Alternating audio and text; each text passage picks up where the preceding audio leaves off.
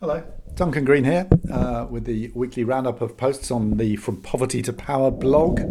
But first, a little COVID interlude.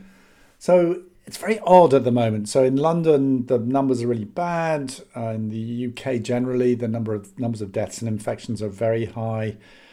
I'm probably more scared than I've been, just going out of the house, and I'm slightly relieved that the LSE has gone fully online, even though I'm really sorry for the students who now just sit in their pods watching stuff on screens.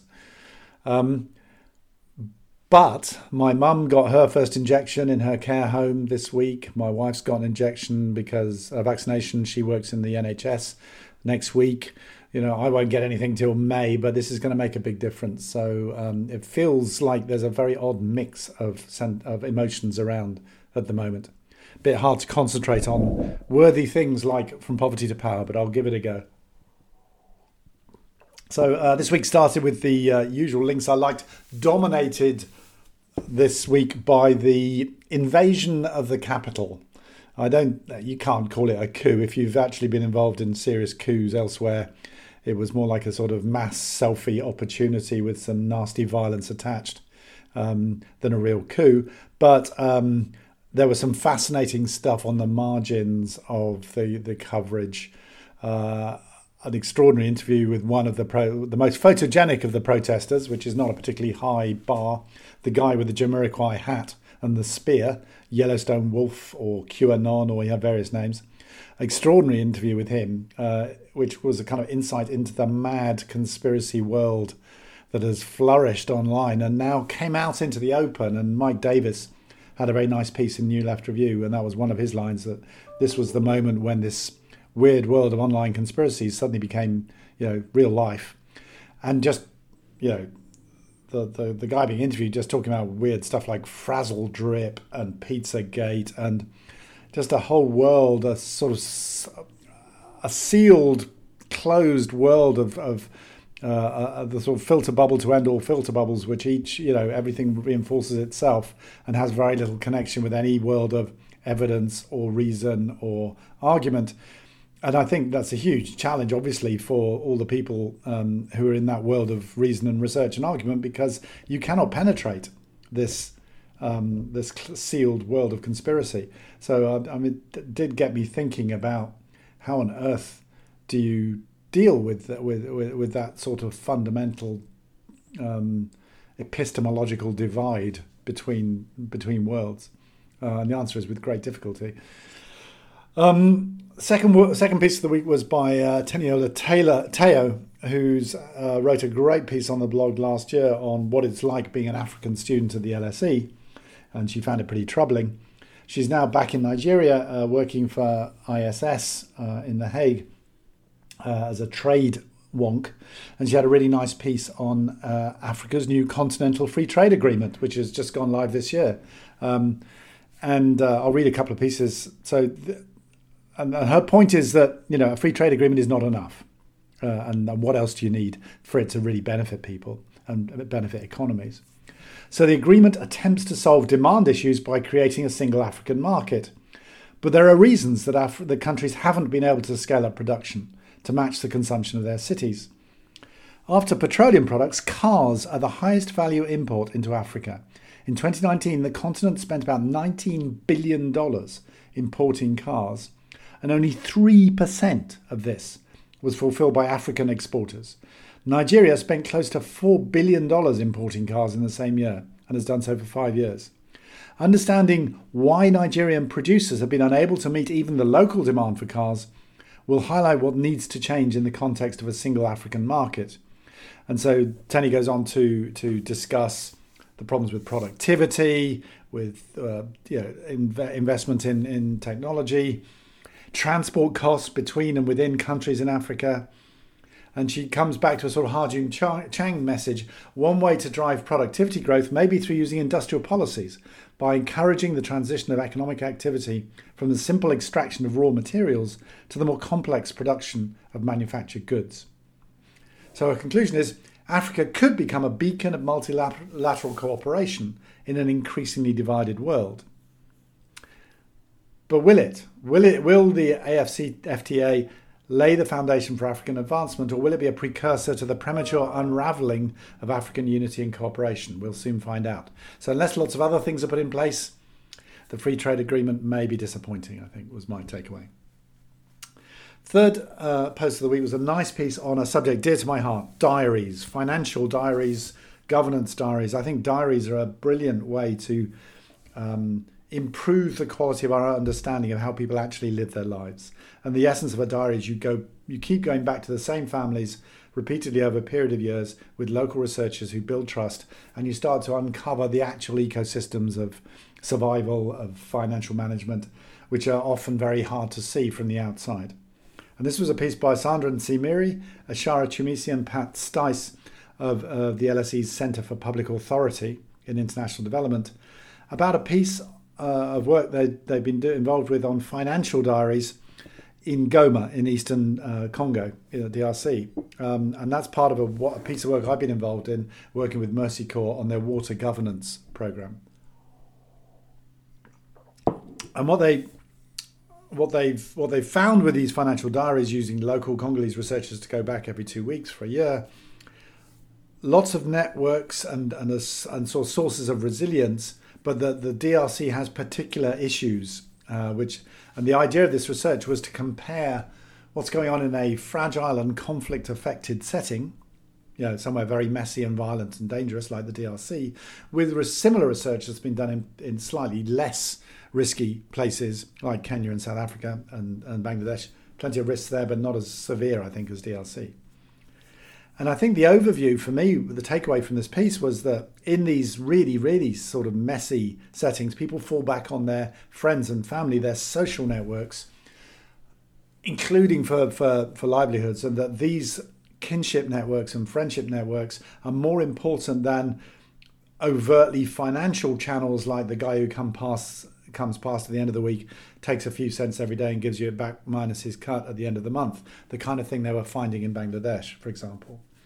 And that was all discovered in this great book called Portfolios of the Poor. And the reason why it's different and more social and closer to home in the DRC is that trust is an even rarer commodity there than in Bangladesh or South Africa or Kenya. And the trust issue affects the research too. And that was really interesting. So one of the greatest challenges in using financial diaries in Goma was households' reluctance to share information about revenues and spending. So firstly, poor neighbourhoods are affected by high crime rates, robberies and murders that oftentimes are targeted and go unpunished. Police are under-resourced and need victims to help with petrol, transport and even communications before they even arrive on the scene. You've got to pay the police for the petrol for their car or for the SIM card for their phones if you want them to actually enforce the law. But also, when a household is known to have money or valuable assets, such as motorcycles or electronics, it becomes vulnerable to burglary. So people were really reluctant to talk to our researchers because they didn't want it getting around that they had some savings, that they had some money, that they had something worth stealing. So people are simultaneously drawn together through solidarity and mutual support, and pulled apart by the social responsibilities of wealth and the crimes that plague those perceived to have it. So it's not just crimes, but the fact that if you have money or assets, you're supposed to give them out to a large number of friends and relatives. So people feel a huge social pressure to do that, and then they understandably try and keep it quiet. I remember talking to a Ghanaian taxi driver in London who said he didn't dare go back to Ghana because he had to spend so much money on all the presents that were expected of him that actually he had cancelled trips because he couldn't afford to go back and see his friends and family because of this kind of social expectation. So what the researchers found was that while people became more at ease discussing expenditures with each visit, revenues were still hard to assess. And likewise, so that people didn't want to say how much they were earning. They were happy to talk about how much they were spending, except expenses related to extramarital relationships, like regular support with rent or sustenance for a mistress, or the receipt of such support if the mistress was the head of the household in question, were routinely concealed. So you're getting into really tricky territory here. You go in, you look at household's finances, and you find that the man of the household has got a mistress. And people really don't want to talk about that for obvious reasons. the answer to getting a lot of this all seems to come back to relationships. So what the researchers, the LSE researchers, ended up doing was not just going to visit, but becoming friends. Going to parties, funerals, family occasions, building up trust. And they just did it automatically because that's how people work in Congo, and that enabled them not just to get more trust, but actually to spot things. If they were hanging around chatting and suddenly the local army officer arrives with a present for his mistress, then you start to see what's going on in the household. So absolutely fascinating sort of real life research quandaries raised in that piece. Fourth piece of the week was someone who's been working at Oxfam for 12 years, Tim Gore, and over that time he's written a number of really great pieces for the blog. He's led our work on climate change, climate justice as we now call it, and has also worked on food and a number of livelihoods and economic issues. And he's leaving, which is a tragedy for Oxfam, although he's getting a nice new job working in similar area. But he just wanted to reflect on some of the successes, and I thought this was a really nice piece. And he identified he chose 5 of the top wins. Stressed that this wasn't all about Oxfam. This is not just a big up Oxfam exercise. It's always working in coalitions with lots of people. But he just wanted to celebrate some of the things which he thinks we helped achieve. So first one, he called People Not Polar Bears. So right in the early days, when he first arrived in 2008, climate change was discussed as that thing that's killing polar bears in the Arctic. And one of the things Oxfam invested heavily in was trying to get a shift in the debate to say this is affecting people as well. This isn't just about polar bears. And so we sent activists to extremely hot climate negotiations in places like Bali, dressed as polar bears with signs saying "Save the humans," just to try and get that message across in a very visceral way. And Tim thinks that achieving that and helping make climate change a discussion about human development and human survival was a big win. Second one was about climate finance. So very early on in this whole debate, a colleague of ours, Kate Raworth, who has since become a global superstar for her donut economics work, did a really simple calculation on back of an envelope type thing and estimated that developing countries needed about $50 billion a year to adapt to climate change. And that was picked up and developed further by Gordon Brown and Nick Stern and became a $100 billion figure that sort of was the benchmark for discussions on climate finance. Third one that Tim mentions is getting food companies to start taking their emissions seriously and reporting on their carbon footprint. The fourth one was challenging fossil fuel financing. The amount of subsidies that go into fossil fuels for all sorts of political reasons just encourages dependence and sustains dependence on a very damaging part of the economy. And we had a bit of a sort of tightrope to walk there, because what you don't want is to start saying immediately to developing countries, you must stop doing these things which developed countries have been doing for decades and now don't need to do anymore. So there's a sort of equity issue there, and we always focused more on rich countries and what they needed to do, but we did also start getting into the debate on poorer countries getting rid of fossil fuel subsidies.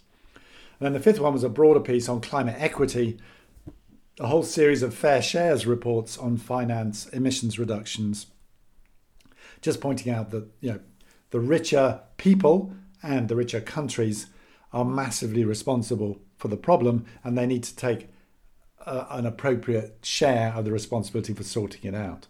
And one of the things I would say about that list of 5, which I think is great, is it does sort of reinforce a feeling I've always had that it's easy to have a big impact when you get in early on a new issue, because when new issues come in, there are fewer players, things aren't fixed, policies aren't fixed, there's a certain amount of malleability around, and you can have a bigger impact if you get in quick. Once you wait till it's become a major public policy issue, it's just much more fixed in place and much harder to budge. So I think a very useful piece of How Change Happens work from Tim Gore there. And I'm going to get him to keep writing for us if he doesn't mind in his new role. Final one was just a earlier this week, I was cross-examined for 80 minutes. It was quite grueling, actually, by some students of accountancy at Cambridge who are looking at wider issues, not just spreadsheets, but accountability, and they've actually been reading How Change Happens, my book, for their course. So they wanted to cross-examine me. And I was absolutely drained by the end of it because they were chucking in questions on all sorts of things, from what do you think about Greta Thunberg to, how do you manage, how do you stop yourself from getting depressed, to all sorts. So it was really quite a personal cross-exam. I enjoyed it. I wrote it up. I'm not sure if it was too self-indulgent to publish it on the blog, but hey, that's what blogs are like. But an example. Do you see declining American influence around the world as a good or a bad thing? And each time I got a question like this, I had to sort of take a deep breath and think, oh dear, what do I think? And I suppose I look back on my background, which was initially working on Central America during the 1980s. So on one hand, my background is on Latin America, where we saw the negatives of US influence, support for dictators, abuse of human rights, etc. I spent much of my 20s standing outside the US Embassy in London, protesting and feeling completely futile because we were a small band of people saying down, down American imperialism, and this vast embassy building with an enormous golden eagle on top. You just felt completely stupid, but we did it. So in that sense, the decline of US influence is hugely desirable. It could lead to a more civilized exchange and a more democratic world system, but the emphasis on the could, because the transition between one stable geopolitical order and another is fraught with difficulty and quite dangerous. So just as we're seeing at the moment, the decline of America and the rise of China is already generating low-level conflicts, and we hope they remain low-level, but it's a period of risk and danger. So I have very mixed feelings about declining American influence, despite my gut reaction of good in terms of my Latin America background. And on that note, have a great weekend, everybody. Hope you all get vaccinated as soon as possible, and then we get out the other side of this horrible time. Bye.